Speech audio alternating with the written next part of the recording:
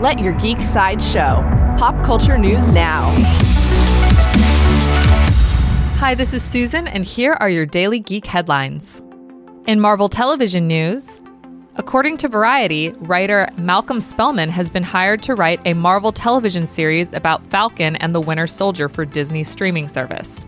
Spellman's previous writing credits include the hit Fox series Empire and the film Our Family Wedding. There is no further news about the Marvel streaming series at this time.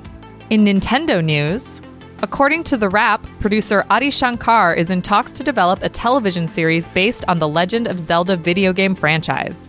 Shankar has previously served as executive producer on the Castlevania television series.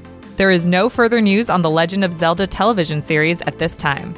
In Netflix news, Netflix has released the first official look at Henry Cavill as Geralt in The Witcher.